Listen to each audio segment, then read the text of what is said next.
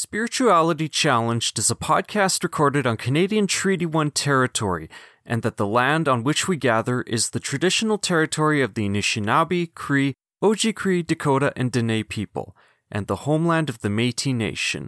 We acknowledge that our water is sourced from Shoal Lake 40 First Nation, which is located on Treaty 3 territory. Spirituality Challenged respects the spirit and intent of treaties and treaty making and are open to future partnerships with First Nations, Inuit, and Métis people in the spirit of truth, reconciliation, and collaboration. This episode is dedicated to my grandmother Blanche, who passed away on November 10th, 2023. She was loved by our community of neighbors in downtown Winnipeg, St. Vital, Seine River, and Winnipeg's Southeast Personal Care Home, where she comfortably took her last breath. She was a mother to 3 boys, including my dad, a great storyteller, a fantastic writer, and an actor at Winnipeg Fringe until around 2010. She has also been an avid supporter of me as a music composer, hip-hop artist, video game enthusiast, and web and graphic designer. She would always tell me that I'm going to make it someday, and hopefully through this podcast she's right, and that her spirit will be proud of what I've recorded. Rest in peace, Grandma. I love you very much. Hello, Aaron Parsons here. Just a quick note, this episode was a bit rushed because I was recovering from COVID while writing and recording. Plus, I've been coughing a lot for the past month, so that would explain the not-so-great editing.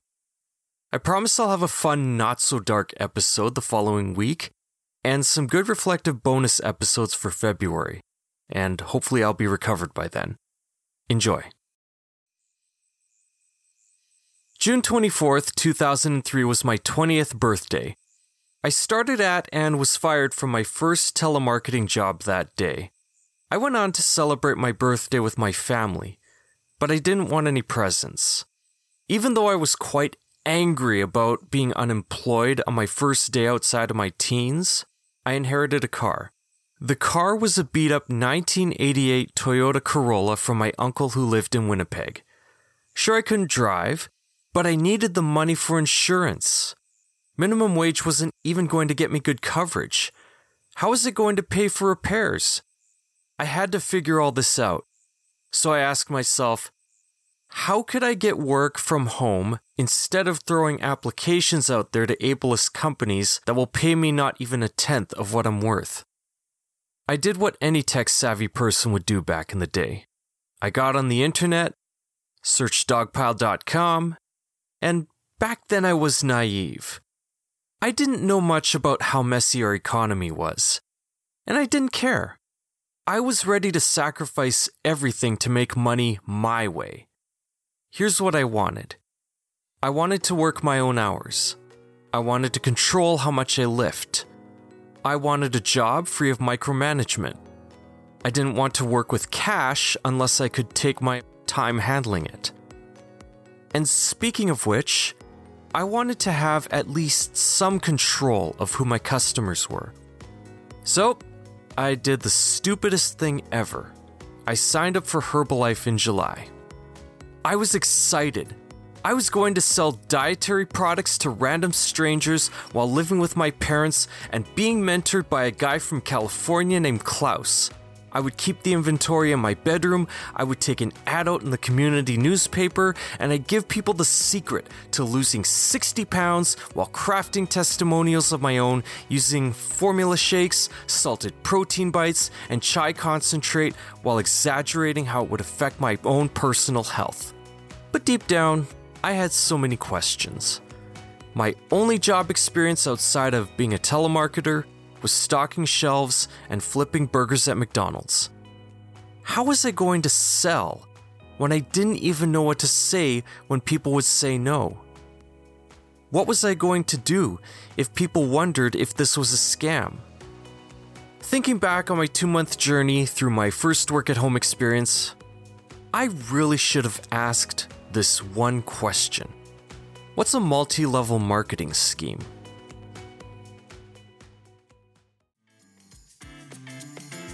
Welcome to Spirituality Challenged, dear listener.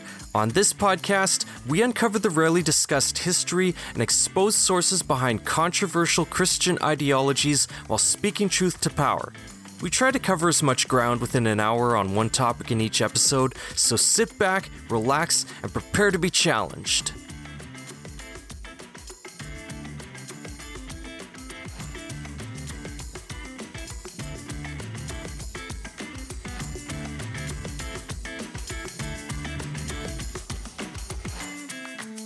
So if you've heard the names Amway or Tupperware, or if you're older, you're probably aware of Young Living, Primerica, Paparazzi, and Mary Kay, you know the ways your family members or good friends both use and sell associated products with these companies from their homes. Most of the time, these are women selling and using the products, and the ones who are really into it like to call themselves boss babes. 1 in 5 people are in an MLM, a direct sales company or a company with network marketing. And over 99.9% of the people involved with these kind of companies or movements lose more money than they actually make, even if they make a huge amount of sales.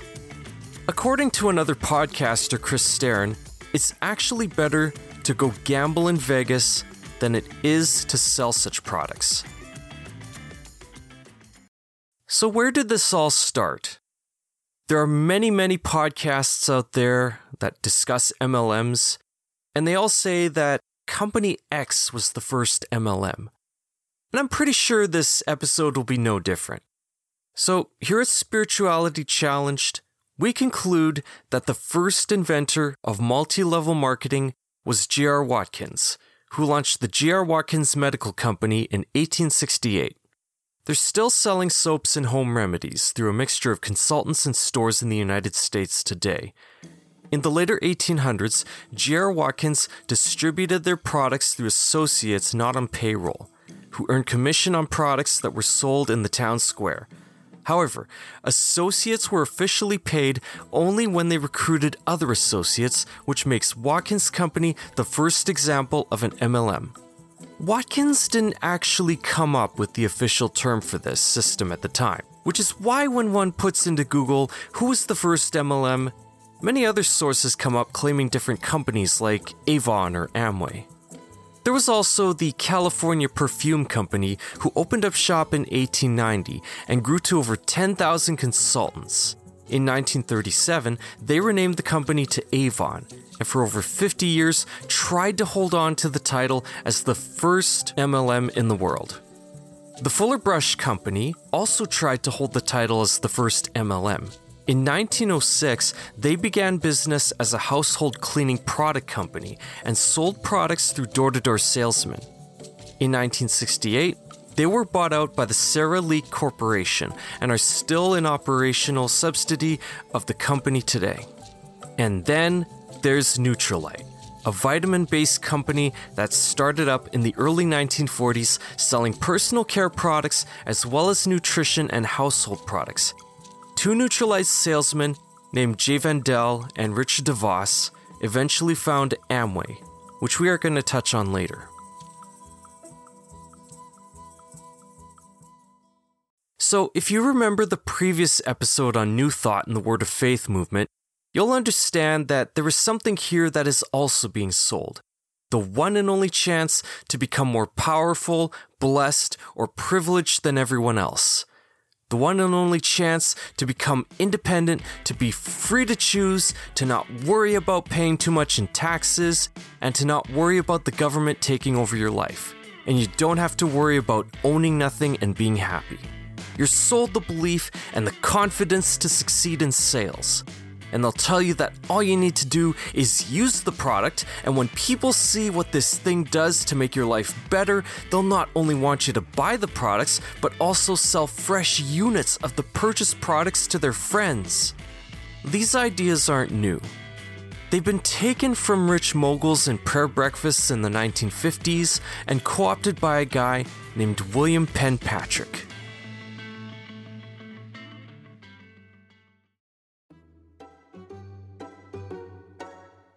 Patrick was born on a farm near Roper, North Carolina on March 31st, 1930. He served in the armed force during World War II, attended the University of Illinois, and then moved on to Sacramento State College to study history and political science. Despite studying these two subjects, Patrick was much more interested in sales and being an entrepreneur. After graduating, he started out selling cookware to families on a military base.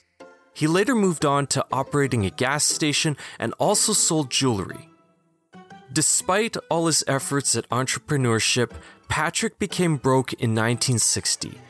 And even though none of his ventures were turning out a profit, he had a dream, and he continued to try to become a Californian multimillionaire. In 1964, Patrick went to a garage sale in San Rafael, California. The homeowner was selling off Zoline cosmetics and other beauty supplies. Patrick bought in and spent $16,500 for the inventory and started the business of holiday magic. And how he got that $16,500, it's still unknown. I guess we could say he smelled an opportunity? Patrick recruited distributors called Holiday Girls, who would sell the cosmetics at parties or door to door. And those girls also recruited other girls to sell products. The products had names like Lemon Face Splash, Strawberry Frappe Cleanser, and Papaya Dew Moisture Creme, and the sellers claimed that the makeup had organic ingredients. Patrick attended some of his Holiday Girl Company gatherings and would give some of the following maxims that would motivate the sellers at these parties. The mind is like a fertile field. Its size, the limits of your imagination. It, like the field, will grow whatever you plant. One seed planted and properly nourished with warmth and moisture will return thousands of such seeds. Work is required to keep the weeds from choking it, and work is required to nourish it, because we know that everything has its price. This was also inspired by Donald Trump's Presbyterian minister Norman Vincent Peale from the Marble Collegiate Church in Manhattan. As a young man, Donald Trump grew up hearing the gospel of success at the Marble Collegiate Church in Manhattan. Donald's father made sure to expose him to Norman Vincent Peale. How then can you face the future with confidence? It elevates capitalism, honors wealth. By being 100% alive. You are endowed with the tremendous powers of God, and you may have trouble with it, but you can handle it. Yep, these charlatans actually said all this. This had all the harmful teachings of prosperity bundled up with the promise that if you work hard, you'll experience God's will being done on earth as it is in heaven. You make money, you get blessed. Something that not many people in MLMs actually experience at all. The ideology behind holiday magic had all the hallmarks of a pyramid scheme, which requires investors to recruit other investors ad infinitum with dubious promises of product distributorships or earnings. The success of holiday magic was almost instant. Patrick earned nearly $1 million his first year in operation, and repeated the feat many times over for the next several years. By 1968, he estimated his own net worth at $25 million. Flush with cash, he began spending lavishly, buying a yacht and several airplanes. He also operated a leadership school, teaching people the same principles in the recordings that I shared, while also throwing in pop psychology and scary team building exercises. I would tell that story here, but even researching that was too much for my mental health. If you want to get an idea of what Patrick inspired some people to do before and around his death involving a plane crash, check out the first season of a podcast called The Dream.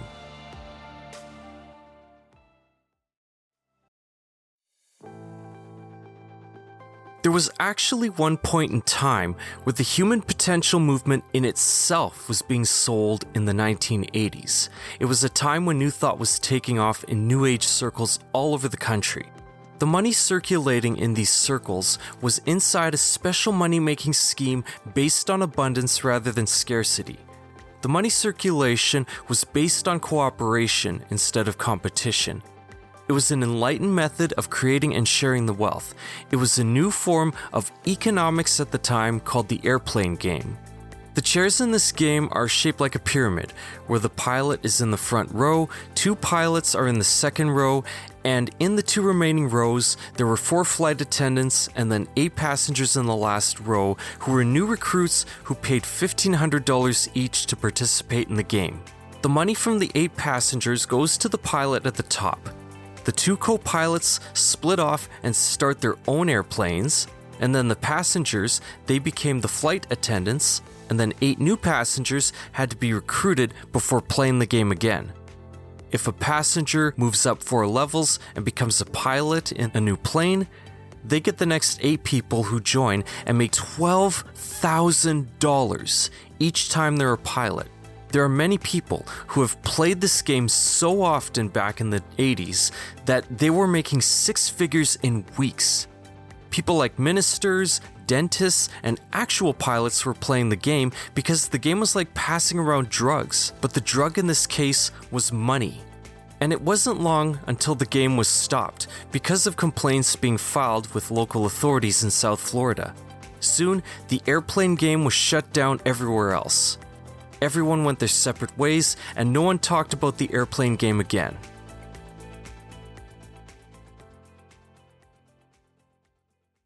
Between 1965 and the 80s, the Federal Trade Commission had targeted MLMs like holiday magic due to concerns about deceptive practices.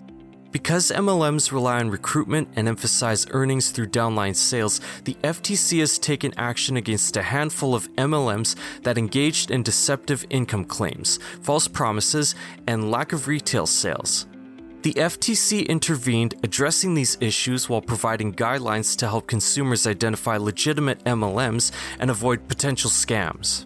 The FTC tried to go after Amway, but in 1979, they reached a settlement with Amway before a final court decision regarding their practices was made.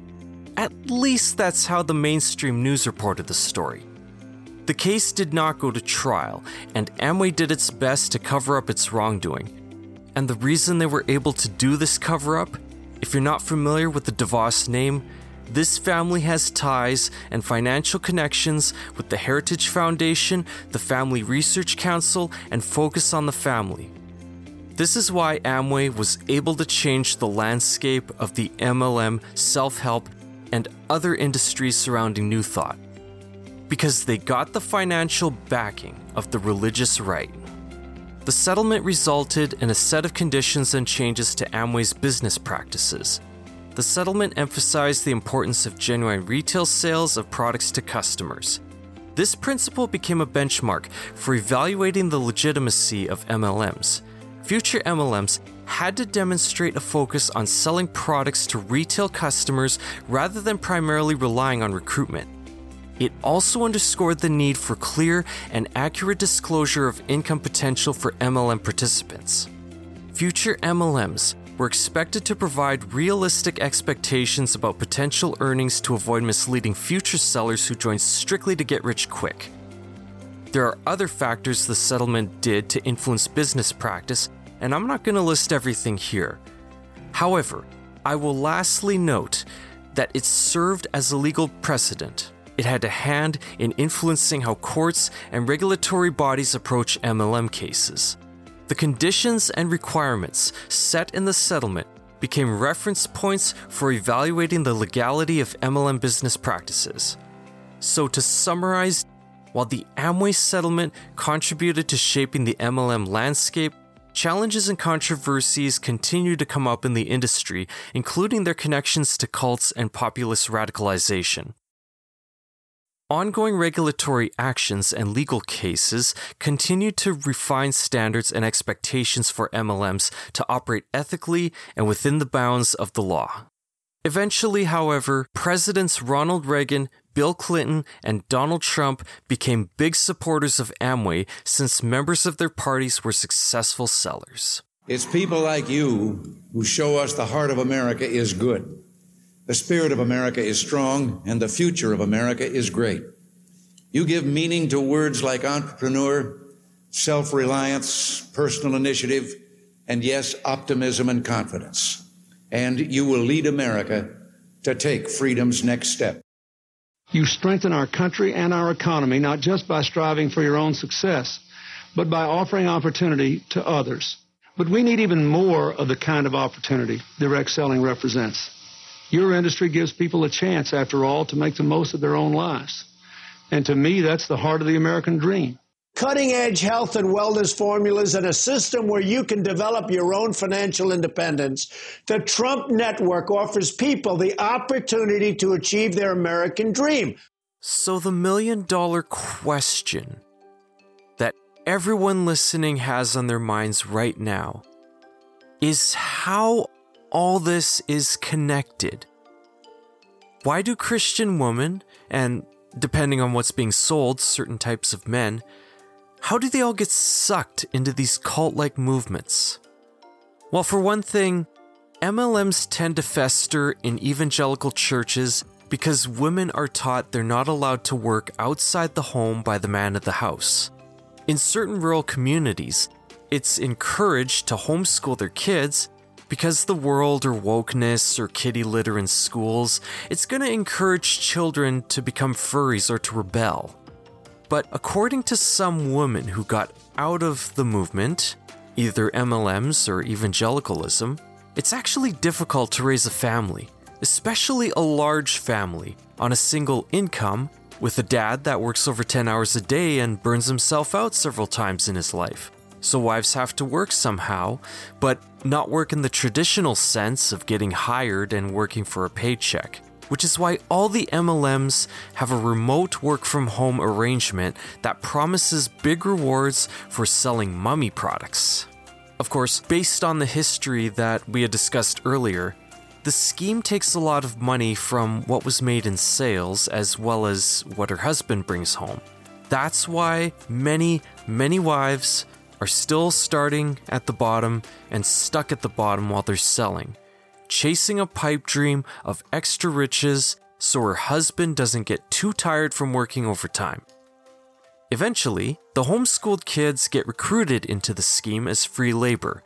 I mean, look at all those real-life math skills that they're learning. And no wonder some of these most useless products, especially essential oils, are marketed to Christian women. But for those at the top of every pyramid, they know the secret. It's also about belief and people. Let's discuss the people concept. New people need to be recruited consistently to MLMs so that the marketing keeps going. And we're not just talking about getting new repeat customers. We're talking about getting new sellers of MLMs to constantly sign up. Now, it doesn't matter if we're talking about Avon, Tupperware, or pastors getting more people to come to their churches. The more people are brought in and signed up, the more people go out to bring other people in, who can then bring more people still. And the cycle continues. But what happens here is that the benefits flow upward to the people at the top of the pyramid, constantly producing the need to reach out to more people, since the product itself was never really the point anyway. The people are always the fuel that keeps the engine running. According to a certain company's math, though, if each member recruits 5 new people, a movement would have almost 2.5 million people by the end of a fiscal year. And it makes absolutely no freaking sense, especially when a seller lives in a small town and has to go to other towns to recruit more sellers or more distributors. Eventually, what happens when word gets out to almost everyone about an MLM or a certain seller or recruiter is that almost everyone who's been pitched about the MLM is either already recruited as a seller or they're already rejecting that particular seller or the product itself. A particular area becomes oversaturated with sellers, or the only people buying the products are previous customers or other sellers of the products. So in order to keep recruiting going while covering up the math, the head offices of MLMs have to make recruiting a game so that there are few winners while everyone else loses. And this recruitment model is even used in the church. You can see it in the way families try to get other families to go to church. They use their faith and their testimonies to recruit new members to get saved and volunteer. They also trust those people to bring their friends next Sunday, or the Sunday after next Sunday. There's spiritual products to sell like New Thought Name It Claim It classes or sermons in tape or digital format. And in a lot of big megachurches, the selling by ordinary laity works. But to a point. The words they use, the quote-unquote goals they set, the judgment against those who aren't super ambitious when it comes to preaching the gospel, putting that all together, it makes me wonder if certain denominations of churches are MLMs themselves. There's fake friendships, there's random direct messages on social media with the intention to check in about financial or spiritual situations. It's all part of a system of control. It's just like signing your friend up to sell the same protein shake while micromanaging and checking in on their half-hearted sales quotas. And on top of church, they still recruit new Christian women to literal MLMs like Tupperware or Amway.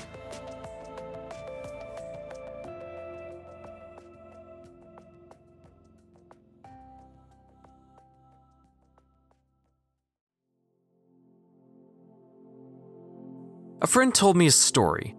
A rich family at his church he grew up in got even richer from poorer folks of the church because of the MLMs that they lured people into, including himself and members of his family. The church leadership did object to this in some way, but it was equivalent to saying nothing, because apparently they aren't going to bite the hand that feeds them in the first place, right? Eventually, it got to a point where a kid that my friend went to youth group with, he immediately became an atheist after this rich family saw the death of his fellow member's father, and he used it as an opportunity to try to recruit the kid's mother to one of their MLMs. That's when my friend finally spoke up and got his family out of the church as quickly as possible. We live in an age where corporate accountability is constantly being addressed by many social media accounts. Between being cancelled and the pressure for PR to virtue signal morality in politics, a ton of corporate issues come with many difficult questions for consumers to address. And in the case of MLMs, people are starting to ask if they are cults. Now, we're going to talk about belief here, and the typical way of determining if any movement is a cult is by using something called the BITE model. Let's define each of the BITE model elements in more detail. So we're going to define each of the BITE model elements in more detail in a particular document that I pulled up. In terms of what we're defining things like behavioral control, information control, thought control, and emotional control. So, in terms of behavior control, to engage in behavior control, the group may modify its members' behavior with reward and punishments. They promote obedience and dependence. They regulate what people eat, drink, and wear if they're in the cult. They financially exploit people. And they require you as a member to seek permission to make certain decisions. So, for information control, a cult may forbid its members from speaking with critics and ex-members. It'll stop information from being spread outside the group, and it's going to create an inside versus outsider doctrine. There's encouragement to report others' misconduct through spying, and of course, there's propaganda. The group engages in thought control by putting out a mentality of us versus them. They encourage cult members to adapt the group as their identity. They use hypnosis. They encourage stopping people from thinking for themselves. They only allow positive thoughts, and they reject facts, logic, and critical thinking. When a cult engages in emotional control, they will ensure that cult members fear leaving the group. They'll promote guilt and worthlessness and shaming. They'll love bomb each cult member with affection, especially if they find that that cult member is starting to question things or starting to do things that they're uncomfortable with. They will shun cult members if they disobey, and they will teach all their members that there is no happiness outside of a cult. An MLM doesn't have to meet each of these particular points that I just described, but it can still be considered a cult. But still, the question is why? The answer is very deep and it's very complicated. But one thing we need to address is that MLMs are also about something valuable called human potential belief. Human potential belief is something that is valuable in rich white neoliberal and religious circles. This is why Amway is as successful as it is. This is why Unjected's conservative marketing campaigns are taking off. This is why anti-vax lifestyle brands, they double their profits every single year. This is why groups like the Koch brothers invest in the Daily Wire and conferences like Moms for Liberty and Turning Point USA, where many people who want to quote-unquote save America, they can attend for free. This is why people like Iman Ghazi and Andrew Tate are able to make tons of money. And this is why MLMs are still around and going strong today.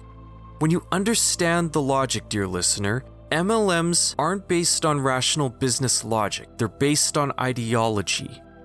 They're based on an American form of faith that comes from the human potential belief, and it's faith based on a Protestant work ethic that is void of Christian charity.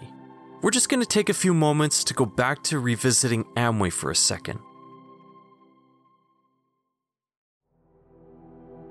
While at Nutrilite, Vendel and DeVos realized they weren't selling vitamins.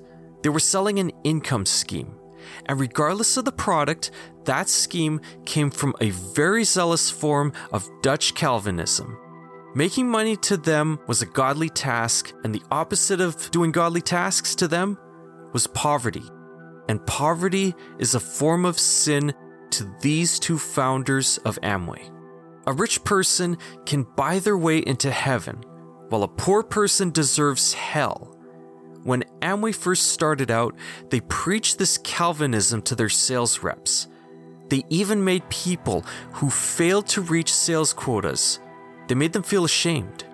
So even if 99% of the people sign up as sellers and they're set to fail, the failures don't just encourage them to decide whether to give up or not. The sellers who fail, they feel ashamed for being stuck in the sin of poverty. And on the other side, if there are sellers that are successful, they're earning money, and good money I might add, it's defined as being blessed, magically blessed. The 1% who win are the ones deserving fulfillment, self-respect, and happiness. The income scheme itself was full of manipulation and gaslighting from the start. And yet they tell potential recruits that you can be a millionaire, but it's all up to you and the choices you make. Because Amway started out strictly as a Christian company, the sales team avoided recruiting people from the city and focused on fundamentalist Christians in small towns. They recruited pastors and women from small churches who then spread the ideology of the Amway prosperity gospel. Amway, in its Christian form, is a harsh income scheme that is based on morality. Putting everything we talked about in this podcast, it seems to me like the real product a lot of American MLMs sell is salvation through financial freedom. MLMs, the Human Potential Movement, New Thought, they're successful because they prey on natural conflict that comes from systematic inequality. An individualized promise to fix a pain point right away is something that can easily get people spending money. In a capitalist society, every customer is promised that their health, finances, and relationships can be amazing if dark money is funneled into an alternative community surrounding a certain belief and ideology. And sure, there are sometimes tips or products that are sold just to help people with a pain point. But because benefits go to the top and to the dark side of the intellectual web eventually, there's a certain kind of radicalization towards a gospel or a suspicious ideology if a customer's life has been changed soon after the purchase. Depending on the product, The MLM group is selling miracles through essential oils, which can lead to a conversation about straight white American Jesus, or even New Age beliefs manifestation, or it can even go as far as recruiting people for the New Apostolic Reformation or the Word of Faith movement itself. On the surface, it is very easy to determine that a person can be a product. But belief is also something that is powerful in this business world.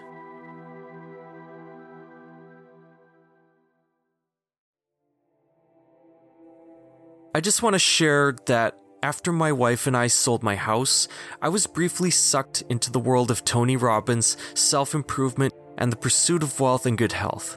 Because I didn't realize that actual self-improvement is a marathon and not a sprint, I was becoming bitter while exercising and trying to freelance as a web designer, all while getting into self-improvement and not seeing the results I wanted instantaneously. When I realized what my anger was doing to my family, I eventually warned my wife and sister-in-law who were into Tupperware and trying to make money from blogs that we had to get out of this alternate universe.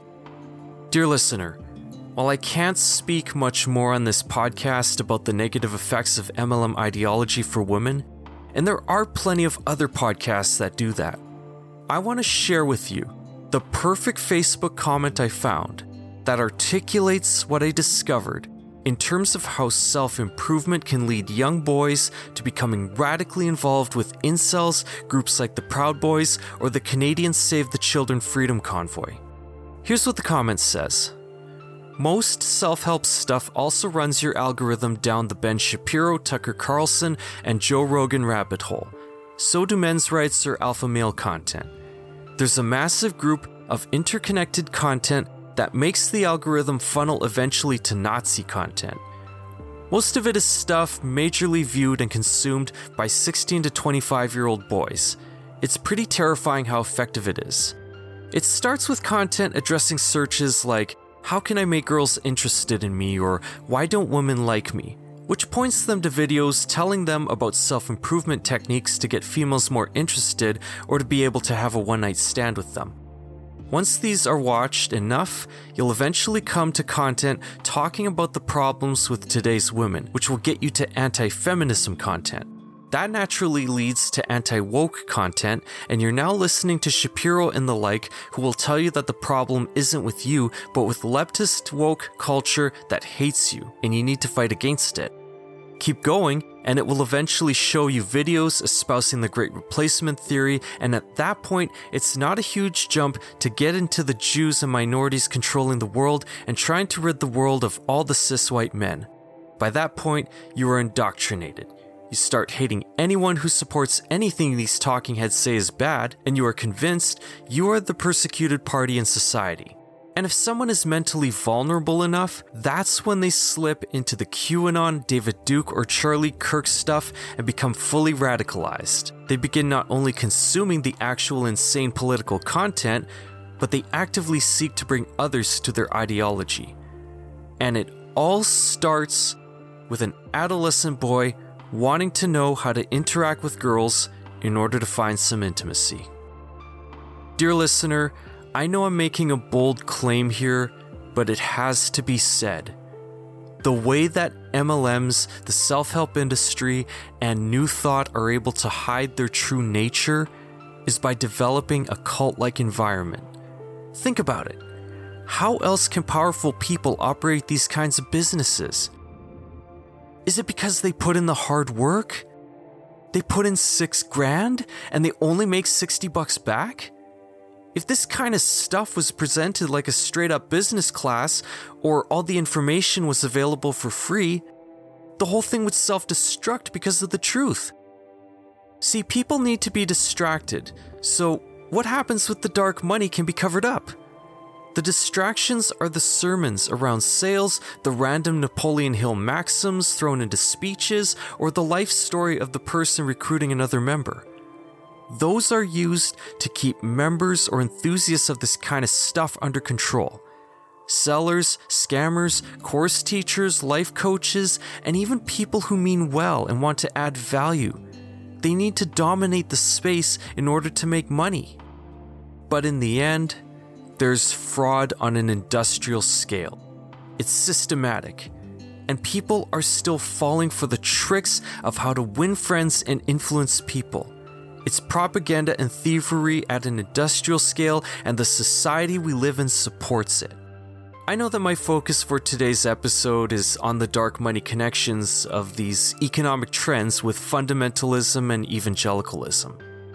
But I believe that selling belief, capitalism, conspiracy theories to wake people up, and people being left behind by a changing system all intersect into an issue that is too deep to solve individually.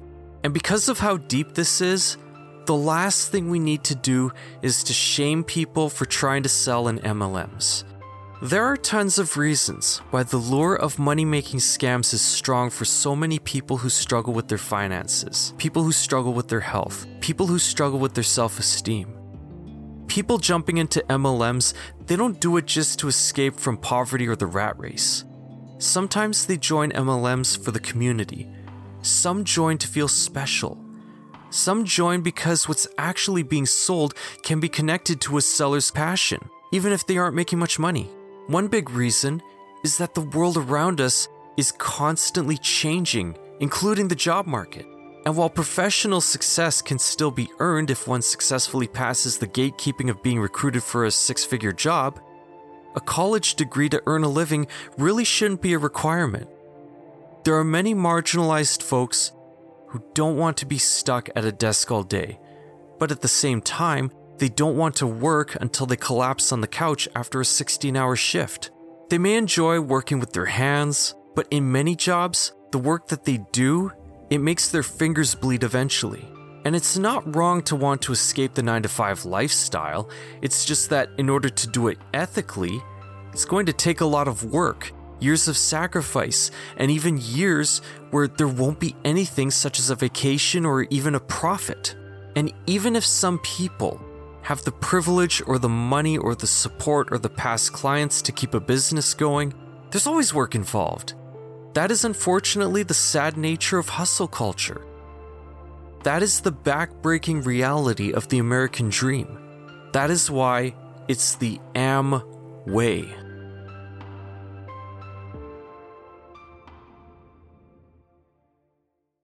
I also want to note that, for the record, there are some useful products that are sold out in many MLMs. My wife and I still have Tupperware and Pampered Chef products in our tiny apartment kitchen. But even if we know how useful they are, we're not putting them on such a high pedestal to get other people to become salesmen or trying to get people to show that they're awesome and that they'll be confident influencers. We live in a society, and there are certain needs that everyone has in order to live. We also have to keep our own privilege in check because some of the Tupperware we have was given as gifts from relatives who don't sell anymore. In fact, many of the so-called nice things we have, they were bought secondhand at garage sales. So, are there any individual actions we can take here? Most likely not. And that's because our world was crafted by the biggest of the early wellness industry, the first self-help gurus, the oldest MLMs, and their New Thought ideologies. MLMs and the economy hold critical political sway. That's why its tenets are rarely questioned. Evangelicalism has influenced MLMs as well, and MLMs have influenced the very nature of working a job or the rituals that we do on Sundays. The average person finds it hard to believe that a business could ever be a cult. Only with some deep investigation and research can people figure out if something is a cult or not in the cases of the wellness industry, self-help, and MLMs. People in MLMs need to see the fraud themselves. You can't convince them. I think the best thing we can do for now is that if we see a friend is selling something from a known MLM or sharing some pretty crazy stuff on Facebook with cultish ideologies that are connected, we just have to call things out and don't give them any money.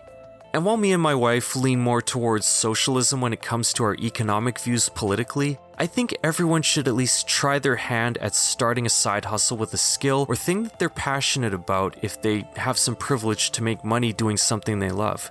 It could be drawing on commission, making music or graphics for a video game, doing voiceover work, doing social media for someone. The point is that the focus should be on the value provided rather than the payment or the pushing of an ideology of prosperity and hard work.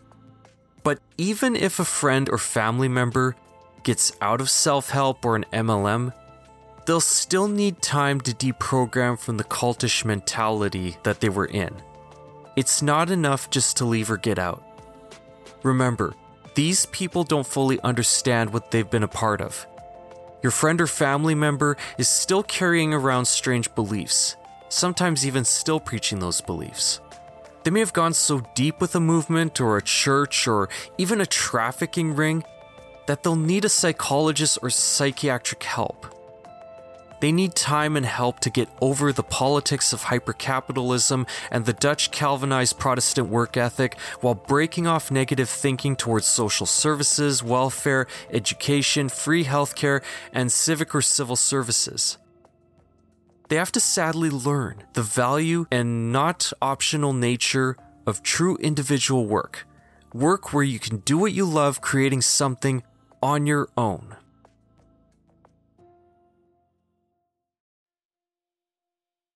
At this point, I think it's up to the next generation of business folks and entrepreneurs to systematically change how the economy works.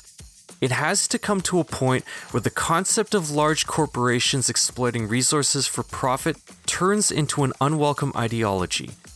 The next generation who runs the economy has to somehow change the very foundation of business so that companies exist solely to serve the community and the environment. We have to get to a point where profit is not the primary goal, but a side effect of successfully serving clients or customers. We must also get to a place where celebrities and so-called thought leaders aren't put on a pedestal all the time. It would be better for fully tax-funded educators and knowledge bearers to go down in history. And this means that in order to solve certain pain points in our lives, intellectual pursuits, lifelong learning, and wisdom sharing must be valued more than fame, material wealth, and for-profit education. And sorry to sound kind of doomerish here, but the only way to get there is either through a civil war or society completely collapsing. It's going to be a very long time before these industries we covered today are gone. They're built on struggles that everyone has every day. MLMs are hypercultural, not countercultural. MLMs, the self-help industry, the wellness industry, I've said all those names. Any big names in these movements are the biggest cults in America next to evangelicalism. All in business suits, not just like shamans. They're large groups of people, not small sects or offshoots of a hippie community. And they use the familiar language of capitalism, working hard, and pulling yourself up by the bootstraps. MLMs are cults built on the system, and they're built on the system of capitalism. Before we say goodbye, dear listener, I almost forgot that I need to share how my story ended with Herbalife. After I put out my Herbalife ad in the paper, an old man called my parents. My dad picked up the phone. "It's for you," he said. I was excited. I was about to make my first sale with my first customer and get tons of cash and eventually move out on my own. I grabbed the phone and an old man asked, "Hey, your ad in the paper. Does it work?" I froze. My mind became a complete blank. I couldn't open my mouth. I think something short-circuited in my brain.